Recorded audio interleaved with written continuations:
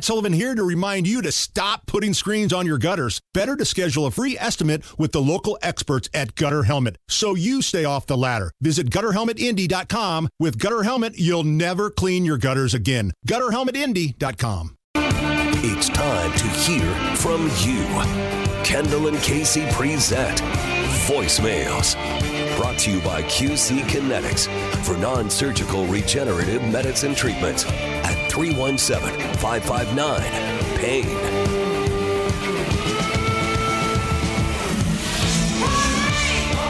All right, here we go with your voicemails, questions, comments, smart remarks. The phone number 317-684-8444. And we start off with a phone call. Somebody wanted to talk about polls. We've been talking a lot about polling lately, and somebody was wondering about a poll that we haven't seen yet. Oh, yeah. How exciting. And I think it's a good one. I like his idea. All the polls that go out about Donald Trump are either against his Republican opponents or against Joe Biden. There's a lot of talk that the Democrats are going to play some shenanigans and replace Biden. And Biden possibly could be involved in this himself. So what I would like to see is what kind of polling does Trump do against, like, Gavin Newsom? What kind of polling does he do against Michelle Obama? Those are the two names that's being thrown about that would replace Biden. Just a random thought here. I just wonder, just what it is that seems like the Democrats want Trump for the nominee, and then they're going to play some games just to and get somebody else to run against him that can actually beat him. Shenanigans? What? My shocked face. Well, it's a great question, Casey, that this guy raises, which is that Trump does well against Biden. Well, everyone does well against Biden because it becomes an anti-Biden vote. It becomes, hey, we cannot have a delusional old fool running this country for another 4 years because he's probably not going to make it physically. And no, I don't mean in the sense of like I think he's going to pass away. I'm just saying physically, whatever is left of him being able to do this job, probably not going to last 4 years. And in the time he's in there, he could do even more damage than he's already done. Once you remove that, because the polling shows, this is weird to me, but him being a delusional old fool hurts him a lot more than him being a corrupt old fool. And once you remove Biden from the equation, where does Trump sit? Well, I think Trump has a very, very hard time winning against somebody who's not Biden. And maybe I'll be proven incorrect. And maybe you'll be proven incorrect, that it's not actually some scheme and scam to get to the convention. I think it's a brilliant theory, though, and I've told several people. I give you full credit, by the way, every time I tell people that. I go, well, Casey thinks that way if it's wrong. Right. It's not pinned on me. It's on me. But how does? Because Trump has not offered, and this is where I come back to, Trump has not offered a vision for the next 4 years. So if you're voting for Trump, you're either voting essentially out of revenge for 2020, which many people are, or you're voting against Biden. Well, coalition build the revenge, and against Biden people, you've got a guy who can get over the hump, probably. Now, Robert F. Kennedy Jr., we'll see what happens with that. However, head-to-head, Trump can get over the hump, likely.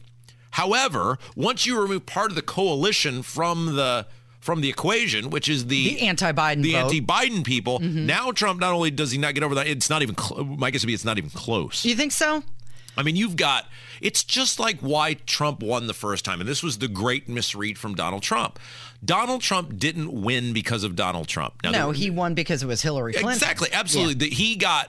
I've always said Trump was the perfect guy to run against Hillary because she was the only person he could have beaten, and he was the only person who could have beaten her. Because to beat the Clintons, it took chemical ground warfare. The thing like where he put all of Bill Clinton's accusers in the front row at one of the debates. I mean, those are sort of things that that needed to be done against the Clintons to remind society of who they were, who she was. And Trump was the only, Ted Cruz wasn't going to do that, or Marco Rubio wasn't going to do that. But Trump only won, and the polling bears it out, and obviously look at what happened in 2020, because she was so unlikable. And rightfully so. She's horrific. So the first ladies are all going to be at Rosalind Carter's funeral. I believe, which is today. Yes. So you've got Melania Trump is going to be there. Jill Biden is going to be there. Michelle Obama, Hillary Clinton, and Laura Bush. They're all going to be there to mourn their predecessor. And I bring this up because he mentioned Michelle Obama. Everybody knows who Michelle Obama is. Now the internet is arguing over who is the best first lady and why. What are the qualifications you want in your first lady? Nothing, because they're not an elected person. Right. They're married, or it would be the same thing. So you're a sexist if it's a first man. If Nikki Haley were to become the president, sure. You are an unelected person. If you want to have a cause du jour, remember it used to be like Nancy Reagan, say no to drugs. Right. Just say no. Cool. That's a thing. I think we should all wrap our arms around that. And even regardless of whatever your view on marijuana is for adults, that young kids should not be experimenting with drug use or alcohol consumption. And everybody can wrap their arms around that and go, hey, that's phenomenal. We all agree with this. Or if it's, I think Laura Bush's was like, learn to read. Mm-hmm. Cool. I think we all have a vested interest in young kids being able to read and write and know their ABCs. But it seems like with the Democrat first ladies, far more than the Republican first ladies, because don't forget, Rosalind Carter was incredibly involved in Jimmy Carter's administration. She sat in on cabinet meetings. And the disaster that was. And then you had Hillary, which was the original universal health care thing that flamed out. Mm-hmm. You had Michelle Obama, who was essentially trying to govern whatever your kid could eat in a vending machine. It just seems like the Democrat first ladies are far more involved and far more nasty in their involvement in many cases compared to the Republican women. Yeah, I was going to say, by those standards, your favorite or best first lady of those attending the funeral of Rosalind Carter would be Laura Bush and Melania Trump. Yeah, however, Laura Bush ran over a guy, though, so, How does that never come up? But he mentioned, so that phone call, he mentioned Michelle Obama, so a lot of people know who Michelle Obama is.